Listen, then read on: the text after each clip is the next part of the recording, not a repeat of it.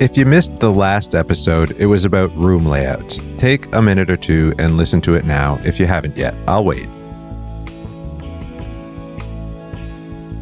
Okay, so now that we have room layouts and furniture on our minds, in an imaginary situation where it is possible to refurnish your boardroom, what furniture would you want?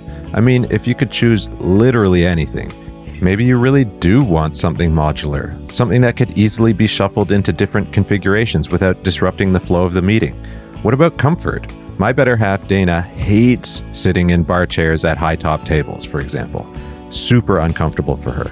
I personally think cool-looking furniture is awesome, like a really well-designed chair, but then I stop caring about the design entirely once I'm actually sitting in it, at which point all I care about is whether I'm comfortable or not.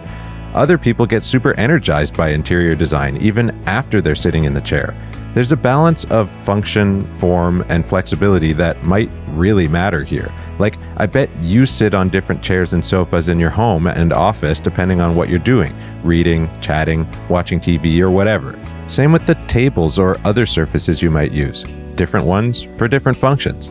And that's the thing about board meetings. When we do them well, different types of things happen all at the same meeting, ranging from consuming information to lively discussion to having lunch to casting votes, etc.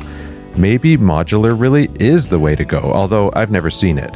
If any of you listeners end up trying anything like that, please send me pictures. I'd really love to see what stuff you're trying.